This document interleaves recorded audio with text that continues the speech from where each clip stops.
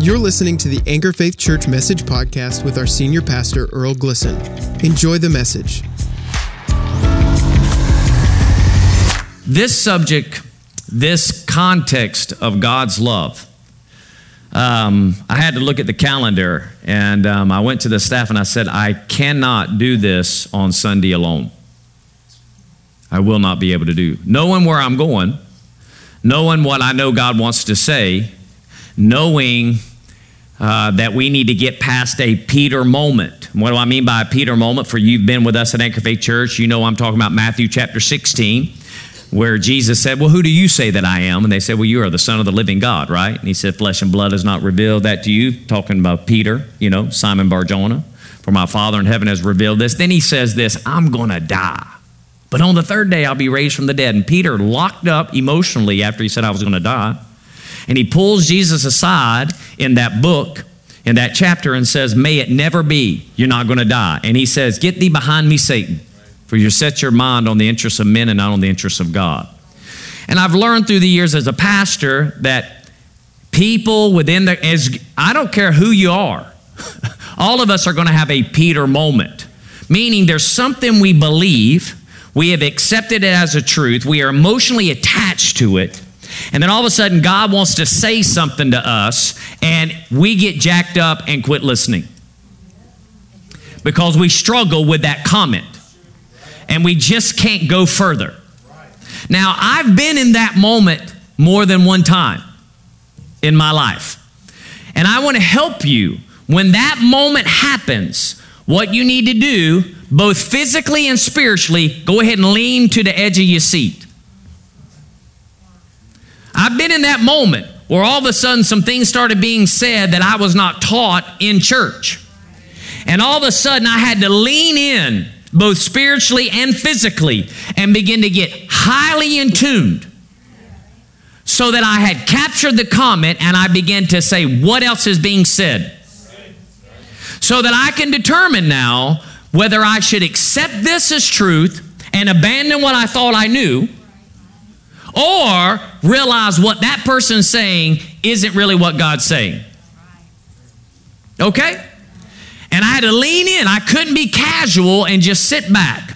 I remember this when I heard the kingdom of God for the first time.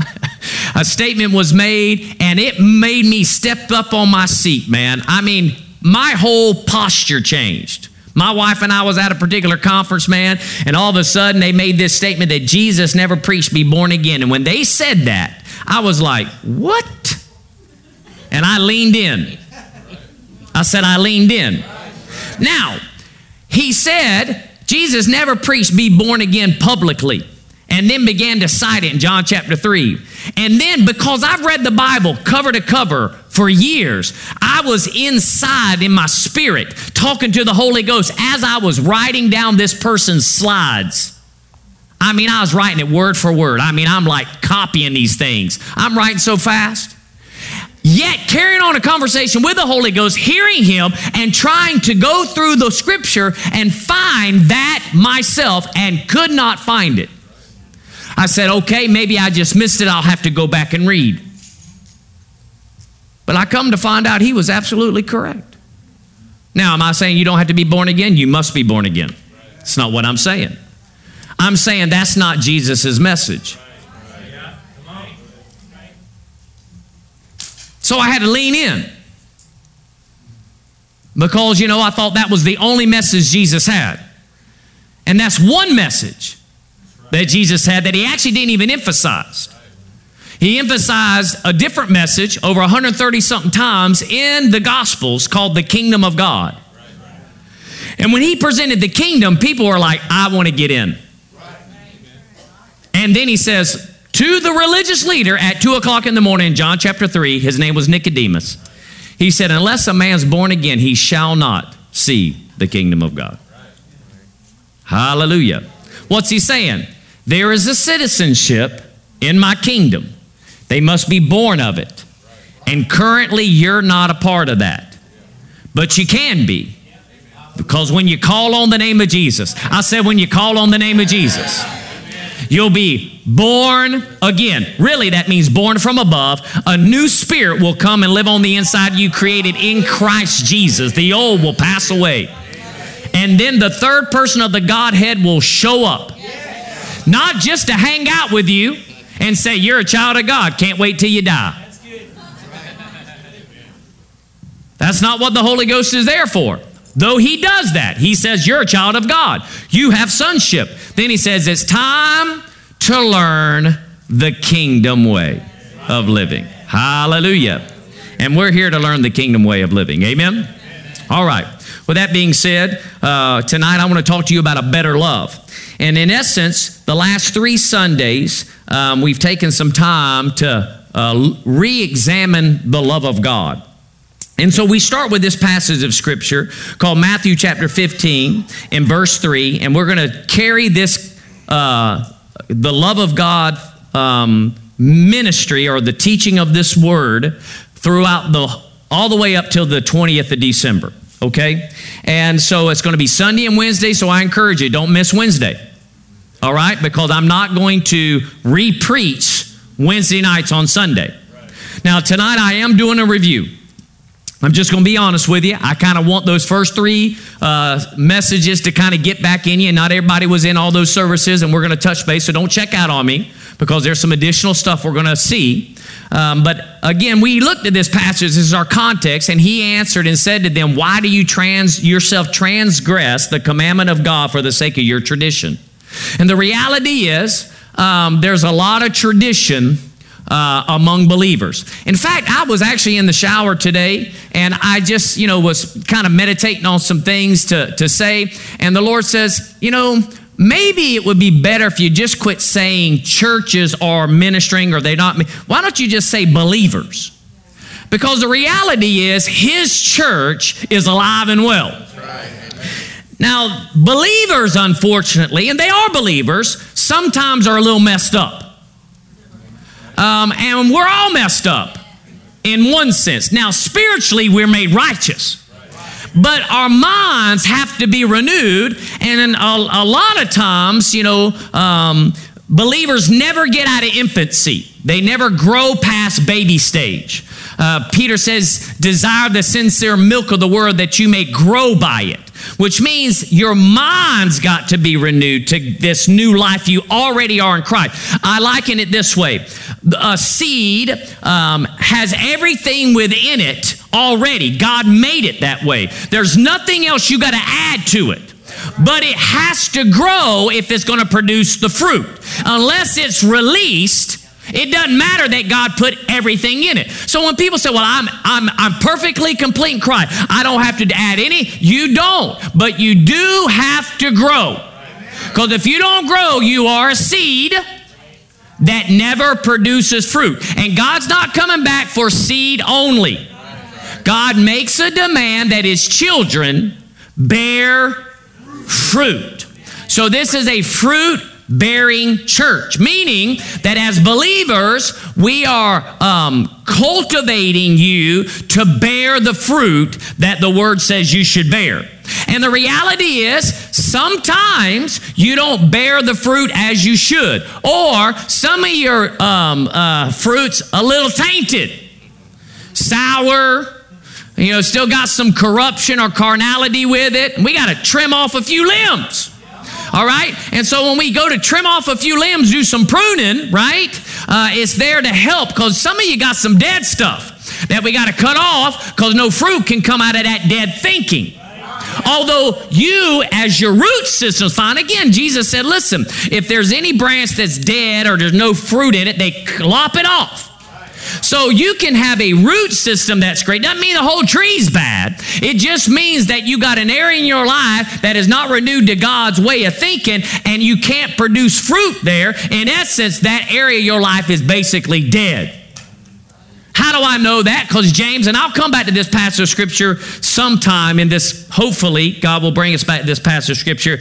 Your faith without works is dead. Period. Just as the spirit, the body is dead without the spirit, so is your faith dead if it does not have works. Meaning, the obedience all operating in the love of God. Okay? So we then have to say, okay, Lord, let's just go to the Scripture. All right? Because again, I'm like you. I'm going to be honest with you. When I get into these things that God begins to deal with me, I'm always looking for what else God wants to say. I will do reviews. I will do stuff that I already know, but I'm always mining for more treasure. And if the Lord will allow me to release more treasure, I will. The problem is that if we're not actually operating in what we already know, then why would God give us any more? The good news is that a lot of us are allowing fruit to bear, so I can throw some things out that people can pull in that others don't get. And I get that because Jesus said, he who has ears, let him hear. Meaning I just said something, and there's a group of you that got that, but there's a group that didn't. Then he even goes to his own personal disciples and said, now I'm going to explain exactly what I meant with that parable, but the rest, they don't get it. Which means you got something someone else didn't get, even though he said something. That can happen when we minister the Word of God as well. Someone can get a truth that they've never seen before, and the other one, the light didn't go on, so to speak. The Holy Ghost didn't reveal that to you. You leave with a layer of truth. Somebody else leaves with another layer of truth. Now, don't get upset about that, because God wants to help you where you're at. It does no good for you to have a piece of information of God or knowledge of God that you can't apply, because at that point, you just, get prideful in what you think you know. All right? God's not impressed with what you know even about him. He's not impressed. What he's impressed with is that you can walk this life out according to his word by faith. Okay? And you walk it out with the love of God. Now, we saw this in Philippians chapter 1, verse 9. The Passion Translation says, I continue to pray for your love to grow and increase beyond measure, bringing you into a rich revelation of spiritual insight in all things. We see in this passage, and then the one in Ephesians chapter 3, that we're going to read here in just a second, that love should grow in us. Okay? So the minute you were born again, and the Bible says in Romans that the love of God's been shed abroad in your heart, that doesn't mean that it can't grow. Okay? It is supposed to grow. And let me tell you, it will grow a couple ways. One way it grows is through fellowship with God, through the reading of the Word, through your prayer time, through praying in the Spirit. But it also grows through adversity, because you got to put it on.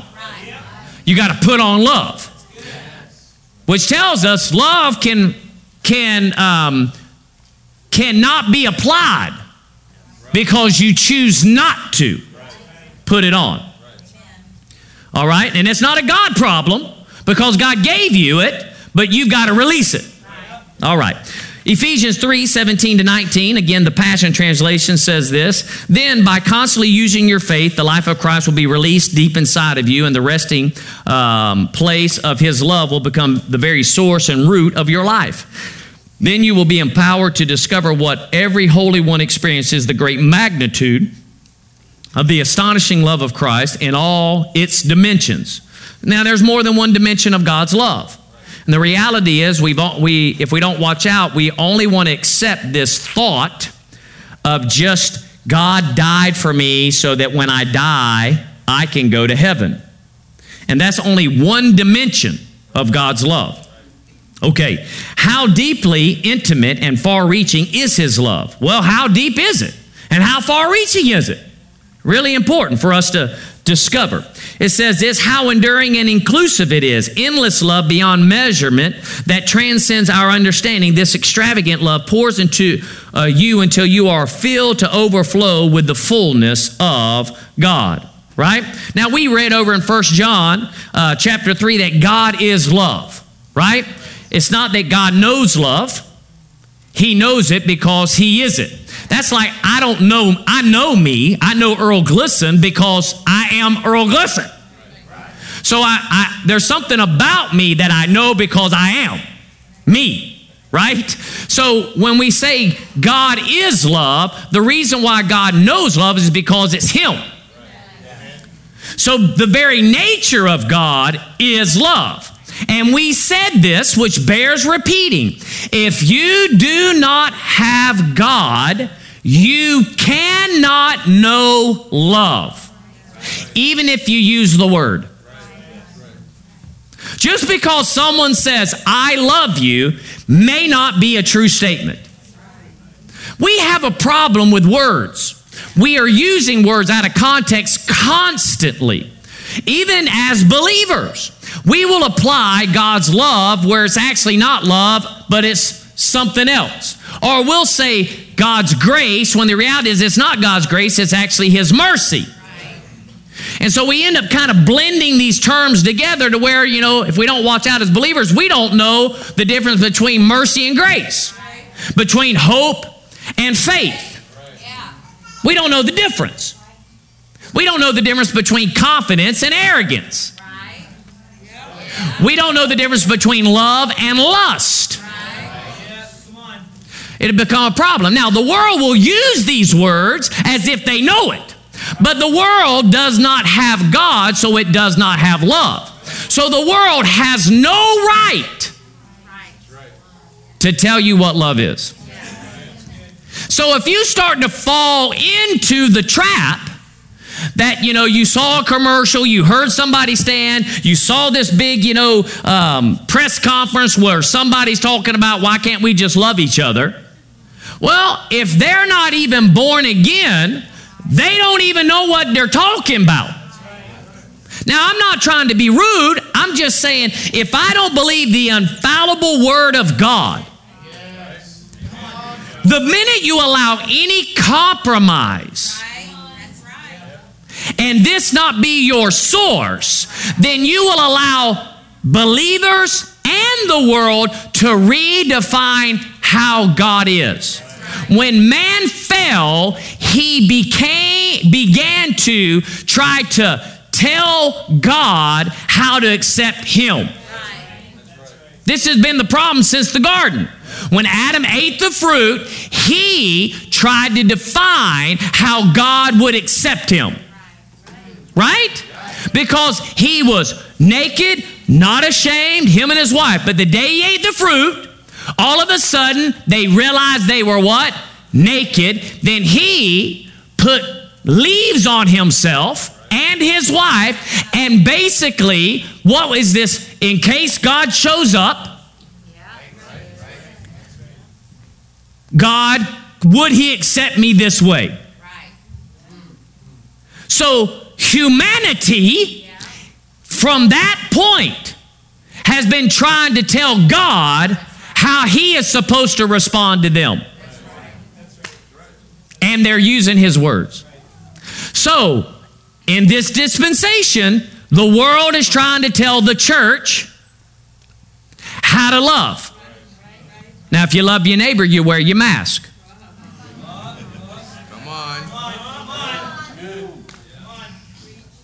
Right? All of a sudden, you're not loving your neighbor.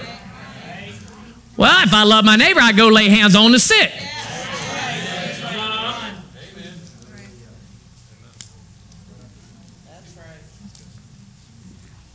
Yeah, it's quiet. I know. Now, I wear a mask, don't get me wrong. There's certain place I go in, and you can tell they like.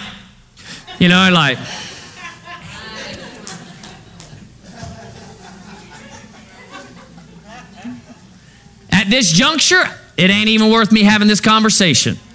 Let's just drive on. But at other times, I walk right in. I got it in my pocket, but I walk on in. And I get looks. And I smile because I can smile. And they see it, right? I can do that. Okay. Because I'm immune. Now, whether I have symptoms or not isn't the issue. The issue is, by the blood of Jesus, I have already overcome. So if a symptom shows up, I know how to get it off. So if a symptom did come through, by all rights, I'm immune. So why am I wearing a mask if I can't even transmit it? We're not even having that conversation, are we? Right. Okay. I'm just saying the world will tell you And you've got to say, I hear it, but I go to a source. I let God define how I'm supposed to respond. Again, when George Floyd died, everybody wants me to say something.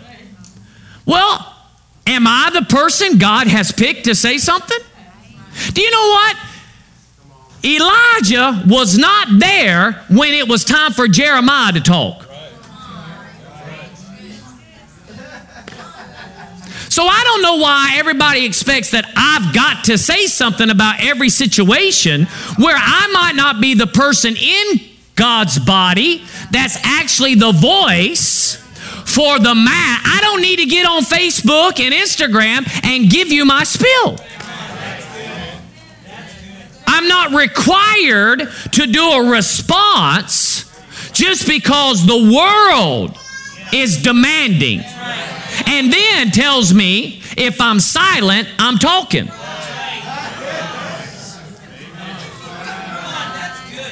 Well, Jesus was silent one day.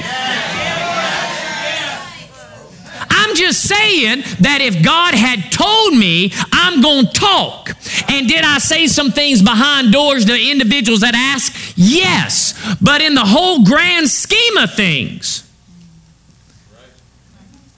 you don't tell me, and the world doesn't tell me how I'm supposed to handle things that are showing up. Now, believers have a problem with that because believers get caught up. And when they get caught up, let me tell you why. Because they get caught up with the emotions that are surrounding situations. But we are never to be led by our emotions. We are to get our emotions to get in line with our spirit man, and then let our spirit man dictate that emotion. But that's called being led by not being led by the situation that just took place and everybody put on Facebook and Twitter and Instagram and CNN and MSNBC and Fox News. I don't even have time to respond to literal stuff that comes against me. I mean, I don't have to respond to every situation. Vengeance is mine, thus saith the Lord. I will repay. I can be quiet about a lot of stuff. Hallelujah. But if I come talking, then it's because God said I need to say something. Hallelujah. Okay. So we're in review. Let's drive on. Genesis chapter 1, verse 26. If you're going to learn about God's love, you got to go to the book of beginnings. Because the problem is we are only defining, as you know, God's love at the fall. But God has been here forever. So we saw this. Then God said, let us make man in our image according to our likeness, right? And in that context alone, we know if God is making us in his likeness, that means of the nature of God, he has made man in this context, at this juncture. Let's just put it that way. So Adam, the first Adam is of the seed of God. If you read one of the Gospels, it gives the genealogy till eventually says Adam, the Son of God. Now that's not the Son of God, Jesus, who's God wrapped in the flesh, but Adam is God's son nonetheless. Okay? So Adam, the first Adam, was made in the image of God. He breathed in him the breath of life, which means Adam was of the nature of God, or love. Out of Adam came Eve, so both of them had love because they were of the nature of God. Then he tells them to rule over the fish of the sea, over the birds of the sky, over the cattle, over all the earth, and every creeping thing that creeps on the earth. God created man in his own image. In the image of God, he created them, both male and female. So both of them were the image of love. The problem is that man fell out. But before he falls out, Genesis chapter 2, verse 15 to 17 said, then the Lord God took the man, put him in the Garden of Eden, right? Now notice in chapter 1, it says, then God said, but when we get to chapter 2, it says, then the Lord God. Now you understand, he delegated an authority to man, but he is still ruler over man. So he says, Lord God took the man and put him in the garden, because he's saying, I am ruler in my realm called heaven. I've delegated the authority of dominion or rulership to you as a human in the earth, but I still rule over you. Are you hearing what I'm saying? So then the Lord God, Lord meaning supreme in authority, not a religious word. It means supreme in authority. Okay? Then the Lord God took the man, put him in the Garden of Eden and to cultivate it and keep it. Now notice, this man's in the image of God. He's love. He knows how to operate in love because his dad, the Father, operates in love. And Dad says, I have an assignment. And he expects him to do it. The Lord God commanded the man, saying, from any tree of the garden you may eat freely, but from the tree of the knowledge of good and evil you shall not eat, for the day you eat, you will surely die. Up until this juncture, he is made in the image of God. He's loved. Everything that he sees is good. Every tree bearing fruit is good. Every animal is great. Everything is good. Yet there's this one tree. One on the whole planet that the Lord says, don't eat from it. Right? Now, why does he do this? The reason he does it is because God wants Adam to experience his highest love, or what God's love is, how you tap into the love of God. You tap into the love of God because at this juncture, Adam is not in sin. Eve is not in sin. Are you hearing me? So, neither need forgiveness. God is not withholding his greatest love. Because if Adam never eats the fruit, forgiveness is never needed. So forgiveness cannot be God's greatest expression of love. Can't be. Because then you would have to conclude God had this like dastardly, evil kind of thought. I'm going to create man and give him rulership. But then I know he's going to fail because I want him to fail so I can show him my real love. Because people say this all the time. Well, if God knew he was going to eat, why did he put the tree in the first place? Listen, no one forced against their will to do something demonstrates love.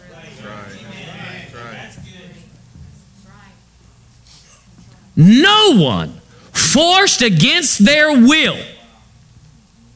So God, who makes man in his image, and God has a will, says, I'm going to give you one. Now you can choose. Love will do what I say. If you don't do what I say, sin happens, and that is separation, death. I'm not death because God's not death. God is life. He's love. So he says, now I want to know, do you love me? Because I love you. Now how's God proven his love? Create a whole planet for him. Made him in his image. Gave him rulership. I'm the king of heaven, you're the king of the earth. I'm the king of heaven, you're the king of the earth. I'm the king of heaven, you're the king of the earth. And I'll come down and I'll be in your presence and you'll be in my presence. He came and talked to him in the cool of the day. Remember when he came in after he ate the fruit, the presence of God was there. Did it change Adam? Nope. Man, there's believers hungering for the presence of God. Well, is he in you? I mean, he's personally present. It's called Emmanuel, God with us. And I'll be in you. I mean, and you're trying to get, what are you going after? I mean, we got to think about these things for a moment. Now, don't get me wrong. I love to be in a worship service, or I love to be in prayer, and the tangible anointing of God increases in that room, both privately or corporately. It is amazing. But I don't live in a goosebump world. And God didn't design me to live goosebumps or laying on my back or laying on my face or being translated for that matter or seeing visions. He created me to do something. Amen. So the presence is there in order to release something in me, to communicate so that to be with me as we go. So Adam is in the image of God. He's walking in the love of God. Man was created in perfect love. So experiencing God's love does not require one to be delivered from sin. Yet that's the only aspect we want to preach about the love of God. And we're missing a higher love, a better love, a better one. All right. Man sinned by disobeying, and what did he lose? He lost, we'll say it this way, let's stay in a believer's, what we know. He lost a relationship with God. Yes, he did. What else did he lose in that relationship? God himself. And what did he lose when he lost God? He lost love. Not only did he lose love, but he also lost his assignment. He lost his purpose. He handed over his dominion. Because if you'll remember, if we're readers of the Word, the devil, Satan himself, when he took Jesus to a high pinnacle and showed him all the kingdoms or domains in a moment of time, he says, all this dominion I'll give to you, for it's been handed over to me. Well, where did he get it? He got it from the first Adam. I said he got it from the first Adam. Hallelujah. So, if we want to walk back in dominion, if we want to get back in our purpose, we must be born again. Don't get me wrong. We need to be forgiven. There's no problem there. I just want you to know that love manifested after man fell, but existed before he did. So God's greatest love expression is not just to forgive you of your sins, but to restore to you a place where you can walk in the obedience of God. That is so powerful. Love made a way for restoration, but what is he trying to restore? He's not trying to take you to heaven. He's trying to restore to you the ability to obey God. Man, this is great. Okay? So, here's the thing, and we said this. So then the forgiveness of sin, in one sense we could say, and I'm going to clean this up a little bit because God's talking to me a little bit about this. But the forgiveness of sin, we could say it kind of this way, is the lowest form of God's love in this dispensation after man fell. In essence, he's got to do some forgiving in order for us to try to get back into something. He's got to take care. So when he comes down and says, Adam, where are you? He's got to start moving in a way that can give man an opportunity to even have some kind of conversation. So he says, don't tell me to accept you and leaves.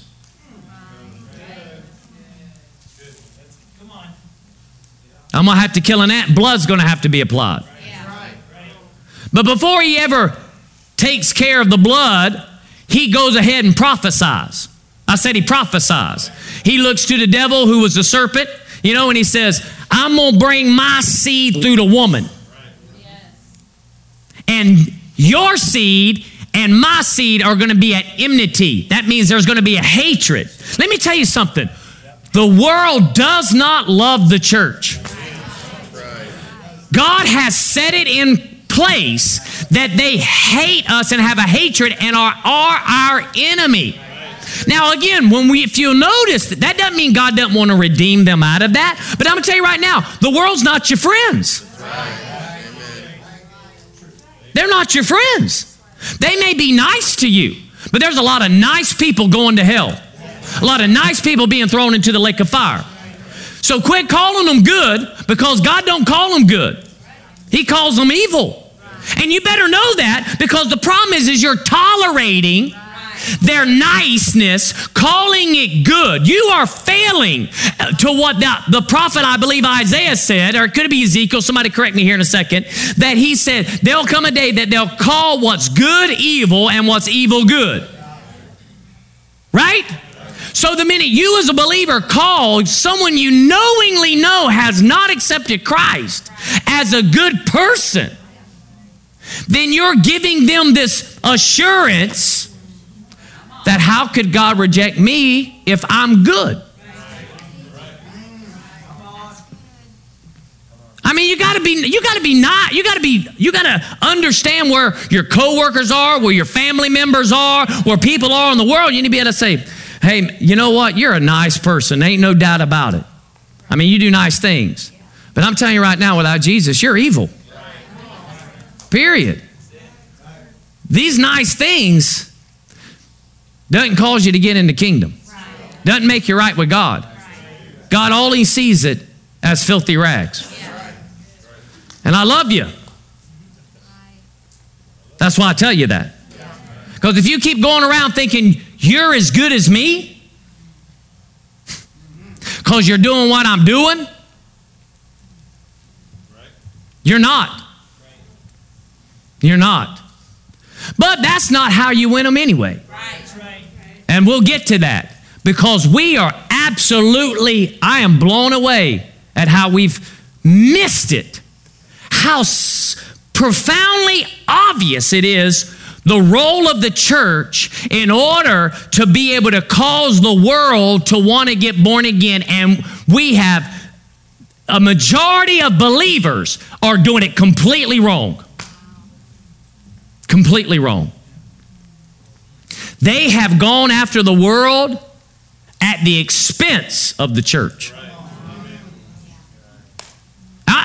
There's 7.85 billion people on the planet. And there's not a whole lot born again. And I know the number one reason why is because we're not demonstrating God's love as He said we should to the world. Right. We'll get to it. Because we, right here at Anchor Faith Church, we're going to have to fix that. And it don't start outside. This message is for the world, but it's more for His church. Hallelujah. But we've accepted, well, God came into my heart and saved me. When I die, I go to heaven. God loves me. Lifestyle. And have not grown any deeper in love. And we're wondering why people aren't running to the church.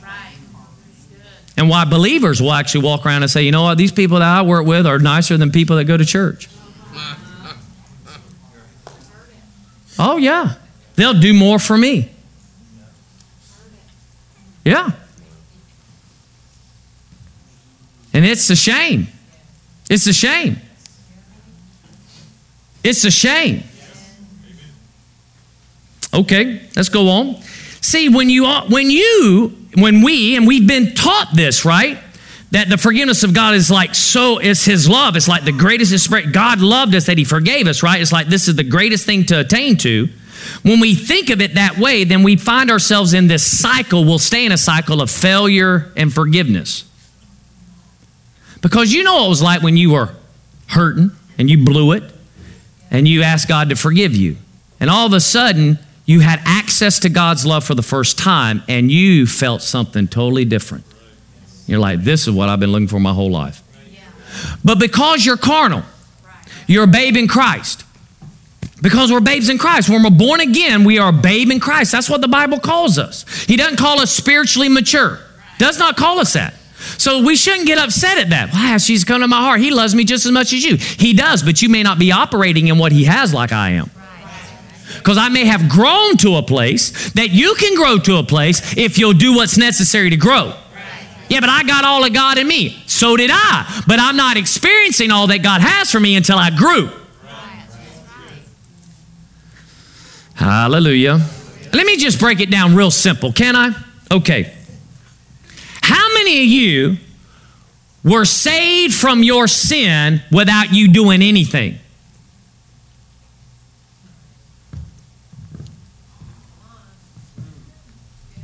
It's kind of a trick question. On one side, Christ paid it all sin's been dealt with, right? But just because He's done it, does that mean you have it? So I'm going to say it again. How many of you have been saved from all your sin without doing anything? None of you. Because until you confess Jesus as Lord, although a spiritual payment has been made, forever settled in eternity, it does not come to your account until you, by faith, obey God's way of restoration and reconciliation to be able to receive. So you don't even get the lowest expression of God's love until you tapped into the highest, and that was obey.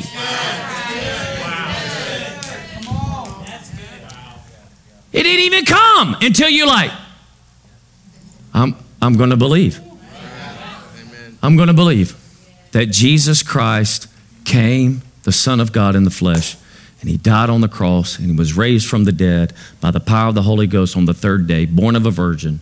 He poured out his blood on the mercy seat in heaven, and I repent of my sin. I openly declare, I call Jesus Christ my Lord. And in that moment, that act of obedience in faith. Let me submit it this way. You cannot be in God faith outside of obedience. Because true God faith means you are being obedient. Faith comes by, that's how it comes. That doesn't mean you're operating in it. So hearing what I'm saying doesn't mean you have faith. Coming to church hearing me doesn't mean you have faith. You have access. Faith comes by hearing, and hearing how? From your peers? Because your peers can't help you. Your peers can only help you if they speak the word only about your situation. Oh, honey, I know exactly how you feel right now. Oh, it's just so terrible. It's terrible. I had the same problem you do. I'm telling you. I wouldn't go back there. I wouldn't do this. Oh, I know. I'd leave. Come on. You know how I feel. See, finally I found somebody who can identify. Well, you ain't supposed to identify with people. You're supposed to identify in Christ. But our flesh wants to identify in the seen realm. Hallelujah. We reviewing, right? We're reviewing and adding. I know. It's all right. So when you think it this way, that forgiveness is the greatest, you'll stay in the cycle of failure and forgiveness in order to feel God's love. Because we're babes in Christ. Oh, I felt God for the first time. But what you didn't realize is God gave you the ability to tap into his highest love called obey. It calls forgiveness to manifest in your life where you sense God's love for the first time in the realm of your spirit. And in that moment, I mean, it's like super fast, right? In that moment, right? But what we do is we always attribute God's love a lot of times with the very first way we felt. Well, how do you get that feeling again? See, this is what I do in premarital counseling. When I do premarital counseling, I ask the question, have you had sex? I ask that question. The reason why I ask that question is because if they have fornicated, then that means they have felt physically what sex does. But fornication is sin. So you have a feeling, it feels good, but it has an atmosphere. And even if you were telling them why you making love to them, although you are making lust to them, it ain't sexy to say, hey baby, let's go out tonight. I want to fornicate with you. That's not sexy. I get it. That's why the devil says, girl, well, we make some love. We're going to make some love tonight. And then you play those little songs, you know. Yeah. I mean, if some of the songs were out, and I'm talking still old school from today, but if some of the old school songs that were, past my time was out, man, I'd have had a playlist. Oh, you dropping things. There was one song a long time ago when I did youth ministry. Now, it's been over 16 years, but it's like, it's getting hot in here. Let's take off all our clothes. I'm like, man, it's hot in here. I would play this stuff. I would do these things because words create atmosphere and environments. If I'm and I'll say, I love you if that gets your clothes off. When I was in sin, you understand? But here's the thing. The atmosphere, the minute you get married, you're in covenant like God intended it. So the only way I can have an atmosphere with a feeling that I had prior to covenant means now I got to go into an adulterous affair. And all of a sudden, here's married couples. Oh, I don't love you. It's just like it's not there anymore. It's not like no spark. And all of a sudden, somebody goes by and like, whoa. All of a sudden, an atmosphere shows up. Oh, I'm preaching way more than you're saying amen, but that's all right. That's all right. It's for the YouTube people, right? I get it. What we don't understand is we do actions that are associated with atmospheres, whether it's ungodly or unrighteous things and fleshly. Because Paul said we have to crucify the flesh. Flesh has a feeling. The Bible tells us in Hebrews that Moses did not stay with the pleasures of sin, but instead decided to go with the sufferings of his people. Too often, if we don't watch out, we will go. And when we have this feeling of God for the first time, then we will recreate it. And how do you recreate? I got to blow it in order to ask him to forgive me. And thank God he will. Thank God he will. And he will. I get it. He will. 1 John 1:9, he'll forgive you, cleanse you from all unrighteousness. But God never wanted his children to be in a perpetual cycle of where I'm just a sinner saved by grace. Man, I blow it every day. Well, we already preached this, right? If you practice sin, you're of the devil. So how can you be practicing sin, call yourself a believer? I mean, the word does not substantiate that. All right. So love, now we saw in the garden, then love required a response from man. Love came down. Love came down, rescue me. Love came down and said, Adam, where are you?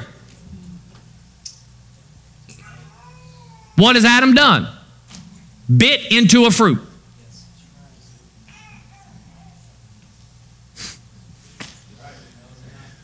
Bit into a fruit. Now, I know about you, I've blown it way more than biting one piece of fruit. But I'm in a different dispensation. Adam was perfect. Bit the fruit, knew what he was doing, knew the rebellion that he was doing and that he was going to go independent of God. He just didn't realize that consequence would be exactly as it is, but it was. And love kicked his boy out of the garden. Now that won't preach real good in many believing services because we have adopted the world's definition of love. And that is love is acceptance. God accepts you. We even got good hymnals about it. Just come as you are. Well, you know what? You are going to have to come as you are because you can't do anything to be right with God. But you understand, when you get to the cross, he expects that to stay there. Because if you're coming into the kingdom, you're not as you are. You're a new, not a remodel. You're a brand new species of being. In essence, he said, don't bring that trash up in here. Now, I showed you the door, and I want you in the house, but you can't come in like you are. I'm going to have to get rid of that. Get that dead spirit man gone. Get him out.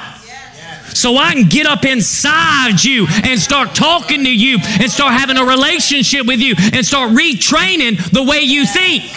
Listen, Jesus' very first message was not, you better get born again because y'all all going to die and go to hell. He did not preach that in Matthew chapter 4, verse 7. He says, repent, which means change your thinking. Because the kingdom of God does not operate like the kingdom of men. So he said, I got to get up in you so that I can retrain your brain. And I will heal your body. And I will touch your mind. And I will cause you to become the fullness. I'll grow you. Woo, glory to God. I give you the capacity to be able to say, yes, Lord. Yes, Lord. Yes, Lord. Because no one goes after God. No. Now that you're born again, you say, yes, Lord. Yes, Lord. Yes, Lord. God said, well, you need to go to church today. Yes, Lord. That old man says, man, I'm tired. Right? Right? This new one, A girl comes by, a guy comes by, not even born again. You're like, wow, they look good. And the Lord's like, nah, yes, unequally yoked. Just go ahead and leave them alone. You'd be like, yes, Lord.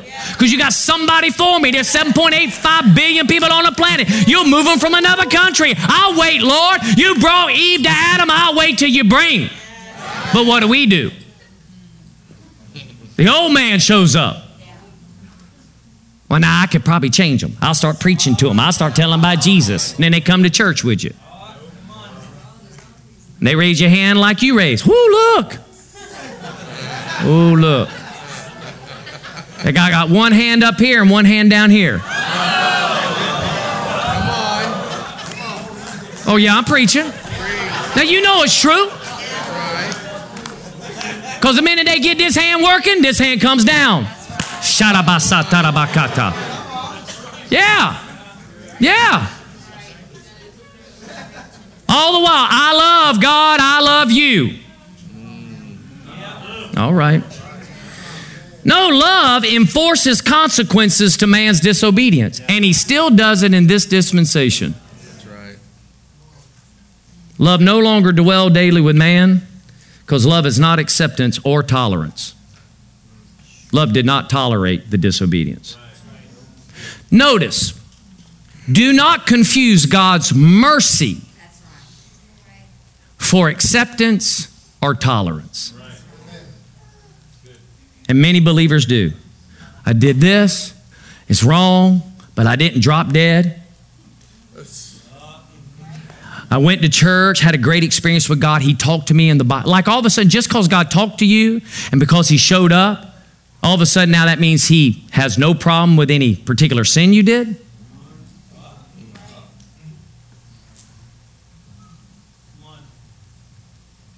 No. Oh, he's giving you a way to repent. And just because he's merciful about something doesn't mean, because again, he says your sin will surely find you out. That's after you're born again. It finds you out. I mean, the Lord's like, for the sake of my servant David, I'm not going to do it. For the sake of my servant David, I'm not going to do it. Another king comes up, another one dies. Another king comes up, doesn't do it. For the sake of my servant David, I'm just not going to bring the wrath. I'm not bringing the wrath. But there came a day, it's like, it's coming. And all we preach is God's not mad at anyone. Yet the new covenant says, Paul, he says he's storing up wrath for the sons of disobedience. Now, you say, well, that's not me. I agree. He's not storing up wrath for you. But he is taking into account everything you're doing to determine what your rewards are. Because when you stand before the judgment seat of Christ, there's going to be wood, hay, and stubble. And it's like we are okay with our whole life being burned up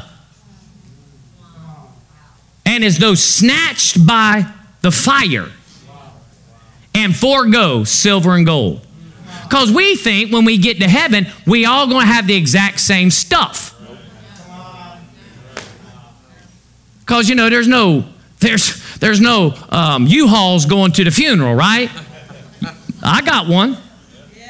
I got every obedient thing I did for God. I take it all the way to the grave. It shows up at the judgment seat of Christ. He puts the fire to it, and all of a sudden it turns into crowns. It turns into assignments. It comes into what God will establish me to do in the millennial reign. And while you're in remedial training,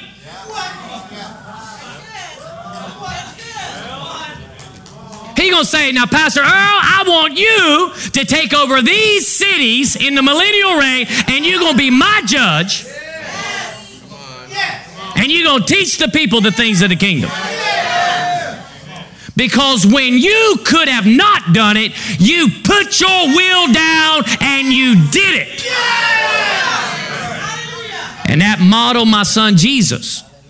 We said 1 Corinthians 15:45 said this, the first Adam became a living soul, the last Adam became a life-giving spirit. We only said that because Jesus is the last Adam, not a second Adam. He's the last one. And what did Jesus do? Jesus said in John 5:30, he said, I can do nothing on my own initiative. As I hear, I judge, and my judgment is just because I do not seek my own will, but the will of him who sent me. So this is it could be misleading if you don't watch out, because again, if you try to have a particular narrative, you could take this scripture out of context and say, well, see, Jesus can't do anything out of it on his own initiative. No, he says, I don't seek my own will. The reason I don't do anything on my own initiative is because I don't seek my own will. Because he could have, but he didn't. Then he said in John chapter 8, verse 28 and 29, he says, so Jesus said, when you lift up the Son of Man, then you'll know that I am he. And I do nothing on my own initiative. I speak the things as the Father taught me. And he who sent me is with me. He has not left me alone, for I always do the things which are pleasing to him. Remember what he said in Hebrews? He said, without faith, it's impossible to please God. So if he was pleasing to God, it's because he heard God. Faith comes by hearing. And he wasn't just hearing God, he was doing what God said, because you got to be a doer of the word, not just a hearer only. And many believers are hearers only, meaning they have access to all this power and ability to rule and reign in this life, but don't do anything and live a deceived life. And that's not God's highest love. Oh, Lord, I'm so sorry I blew it again. I was like, I forgive you, I love you. I mean, God's not going to go against his own word. How many times will you forgive someone? 7 times, Lord? No, 70 times 7. If you literally come to him of a true repentant heart to go, he's going to forgive you. He loves to forgive you, but he doesn't want to keep you there. He never intended to keep you in that position. And it doesn't happen when you only go to heaven. Amen? Jesus said this in Matthew 26:39, and when he went a little further, he fell on his face and prayed. He said, my Father, if it's possible, let this cup pass from me, yet not my will, but yours be done. So this is very important, because the next scripture we're going to see here, the reason why Jesus is even going to the cross in the first place is because he's having to make sure, number one, is this exactly what God wants? Although he's saying, can we change it? Because he's saying, I don't want, if you actually go back in this particular chapter, Matthew, 6? If you go back and read above that, it says that he was grieved. Honestly, you could literally say Jesus moved into a state of soul depression. But he didn't let depression beat him.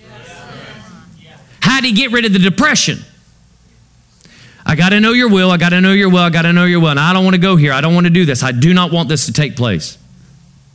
But I crucify my decision, because I'm going to love you and do exactly what you said. Philippians chapter 2, verse 8 and 9 says, being found in the appearance as a man, he humbled himself by becoming obedient to the point of death, even death on the cross. See, we think the death on the cross is the greatest thing Jesus did. The greatest thing Jesus did was to obey to go.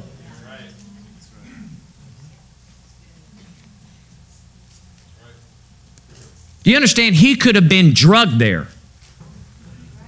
Oh, don't. They could have. You understand, the 2 guys that were crucified with him did not want to go. And they were drugged there.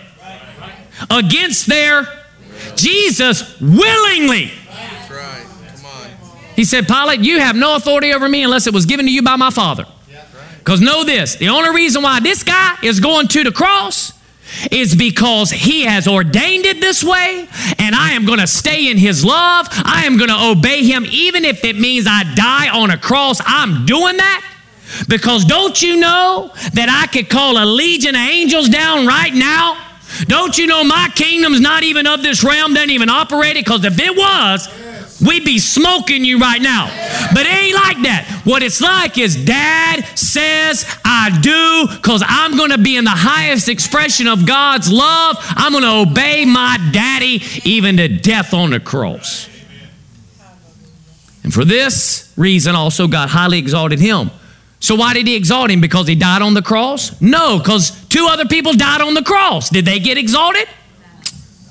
No, because he obeyed him. In every circumstance in his natural existence as a man, son of man, he was highly exalted.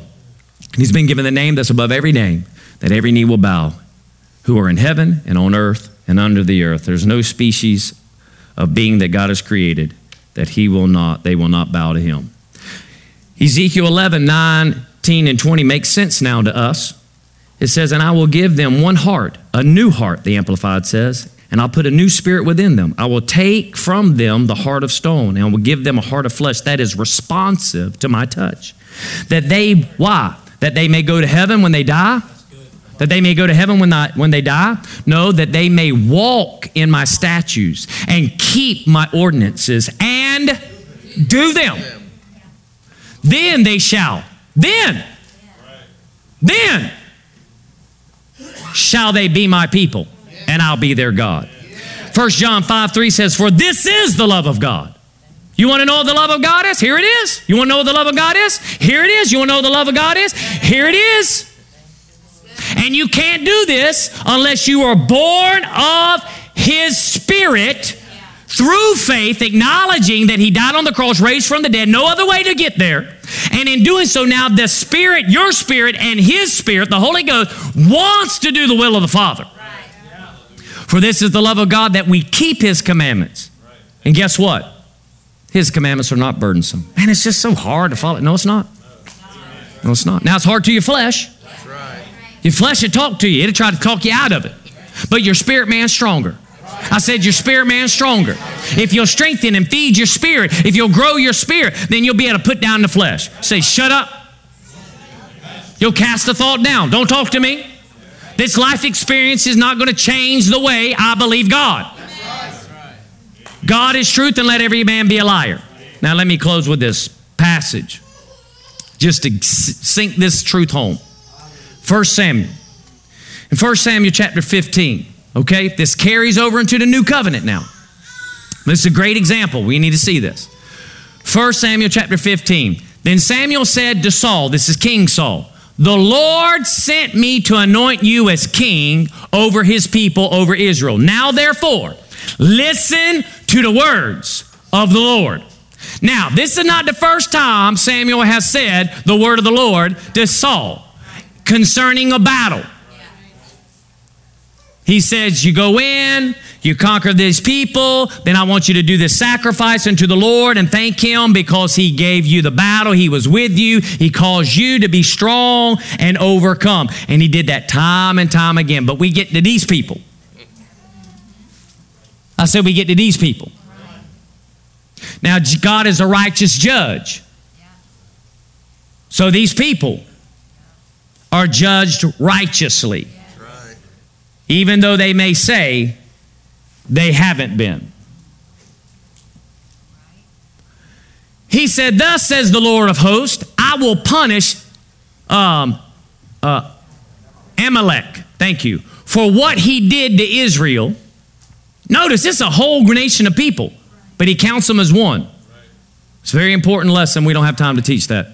He goes, I will punish them for what they did to Israel, how he set himself against him on the way while he was coming up from Egypt. Now go and strike Amalek and utterly destroy all that he has, and do not spare him, but put to death both man and woman, child and infant, ox and sheep, camel and donkey. What does God say? Get rid of all of it. All right, jump down to verse 13. Samuel came to Saul, and Saul said to him, look what Saul says now, blessed are you of the Lord. I have carried out the command of the Lord. What did he declare he did? I did exactly what God said. Do you know there's a lot of people that say, I'm doing what God said? But God knows if you've done what he said. I may not know if you've done what God said, but God knows if you are doing what he said. Make no mistake about it. He does know your heart. He knows where you're at. All right? He goes on and he says this, but Samuel said, what then is the bleating of the sheep in my ears and the lowing of oxen which I heard? I love that line. Saul said to him, they have brought them from the Amalekites, for the people spared the best of the sheep and the oxen. Why? To sacrifice to the Lord your God. but the rest we have utterly destroyed. In essence, God, the way I'm doing it, you should just accept it. In fact, I've done it like this every other time.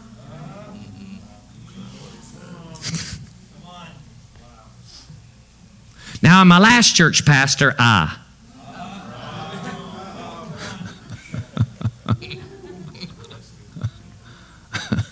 right. Then Samuel said to Saul, wait, and let me tell you what the Lord said to me last night. And he said to him, speak. And Samuel said, it is not true. It is not true. It is not true. Though you were little in your own eyes, you were made the head of the tribe of Israel. And the Lord anointed you king over Israel. And the Lord sent you on a mission and said, go utterly destroy the sinners, the Amalekites, and fight against them until they are exterminated. Why then did you, what?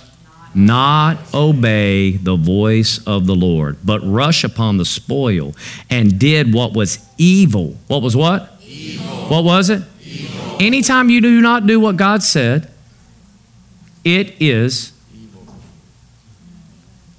Saul is in covenant. He is anointed of the Holy Ghost. The man has prophesied. Been in the presence? Okay.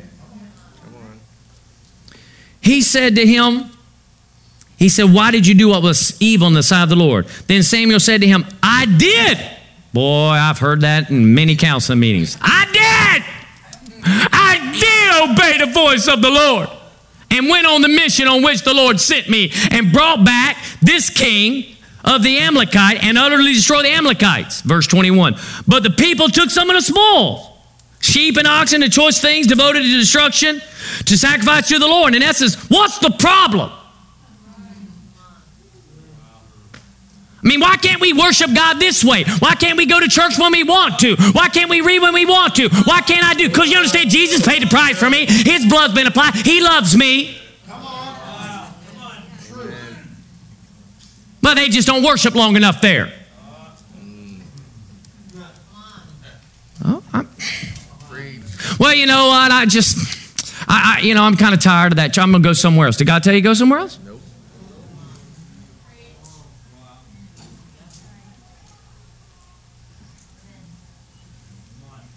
God sends you here, and then you're going to question what's being trained.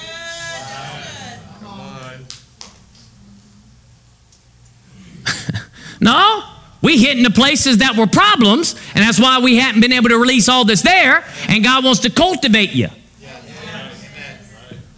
But we run. And we make a demand. I'll go do a ministry here. Oh, okay. I don't care if you're preaching Jesus there. If you ain't been called there, if you were supposed to be here, it don't matter what you've done. Yeah. And it doesn't matter that people are really getting born again under your ministry, because people are on their own. But when you stand before the Lord at the judgment seat and you think you're going to get rewarded for all that came into the kingdom underneath your ministry, he'd be like, I never sent you to those. I mean, the word works, period, even though you're talking, because my word is life anyway, but you don't get any credit for it. You got your applause when they gave you pastor's appreciation, told you how good you were and how awesome you were, and you were glad that you were there in that community, but I never sent you there in the first place. I'm talking to a lot of pastors about this right now. Now, I'm not literal pastor. I'm just saying in general, this is a big issue. We get in trouble in places, we go. Find somebody else. Find another flock. Can't submit to one pastor, go do a different one. Same thing happens in the body. Listen, you're going to have a problem. We all have problems. God is dealing with all of us. So when it comes, just let us fix it. Let us help you with the word. Go ahead and apply God, and let's go on. Right? And I'll show you why. And because we're not, the world has no desire to come to the church. I don't care how good Jesus has done, because they can't see it in you. When you're at home with your family. Oh, you know who your daddy is, don't you? and your mama. They don't look like this. Jesus let us know. Those who do the will of my Father, they are my mother and my brothers and sisters. Okay, let's finish this and we'll close. He said, I did obey the voice of the Lord and went on the mission which the Lord sent me and done this. Verse 21. But the people took, right? Verse 22. Samuel said, has the Lord much delight in burnt offerings and sacrifices? That's a powerful statement, which tells us this. He did not have as much delight. Now, that doesn't mean it didn't please him. Delight and please are two different things. He was pleased in Isaiah to bruise. The chastisement of us fell on Jesus. Why was it pleasing? Because it was the will so that man could be restored, and Jesus followed it all the way to the cross. Gave up his life. Notice Jesus had to give his life up because he's never sinned. And if you don't sin, you don't die. If Adam had never eaten the fruit, he'd still be here today. So Jesus is a man without sin. How's he going to kill him? How's he going to die? He's got to let his spirit go. Woo! Hallelujah. He said, has the Lord much delight in burnt offerings and sacrifices? As in obeying the voice of the Lord. Behold, to what? Obey is? You want a better love? Then get out of sacrifice. You want a better love? You want a better love walk with God? Get out of sacrifice. Now let me tell you something. Sometimes your obedience will create sacrifice. Don't get me wrong. But you can sacrifice without being obedient. And that sacrifice that you put on the altar, whatever accolades came because of it, ends in this realm. It does not go to the next one. Behold, to obey is better than sacrifice, and to heed than the fat of rams. God is not delighting in us sacrificing ourselves for our way of doing God. Right.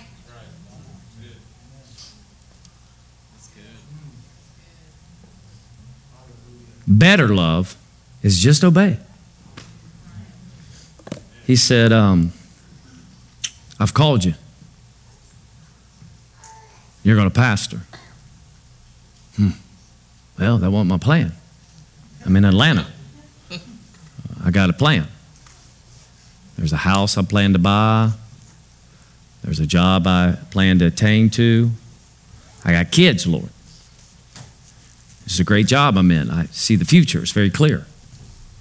I mean, I'm set up right now. And you want me to just leave all that? To go follow in a way that I have no one to help me go that way? And I don't care how successful I'd have ended up being in Atlanta, Georgia.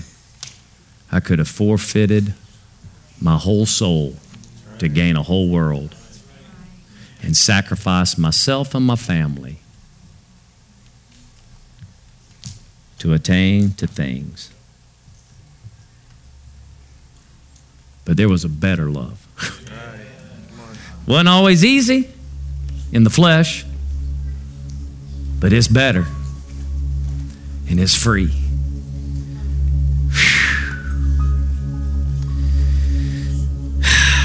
You know, it's the Christmas season. We're going to celebrate the birth of Jesus. And many believers are only going to be thinking about the love that God sent so that we could be forgiven. And miss there's a better love. That Jesus said, the Father sent me. I didn't even show up on my own. I'm only here today because Dad ordained me to come to the earth. If it was up to me, I'd have stayed with him. But it's what I must do so that you can operate in this highest love that I have, so that you can obey Dad. Get in the family. Whew. Wow. So when we see Jesus, we start talking about love the rest of this month prior to Christmas. Let's remember that he operated in the highest love. Jesus never failed, so God never had to forgive him.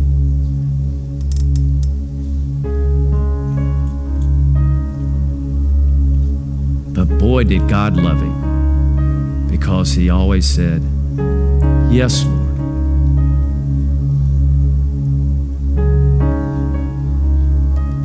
There's no greater joy you'll have than to hear Dad say, "Yes."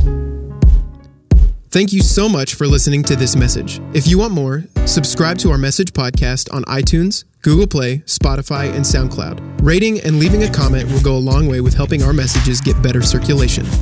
If you'd enjoy watching our weekend messages, visit youtube.com/anchorfaith. We'd love it if you'd subscribe, leave a comment or a like on the messages.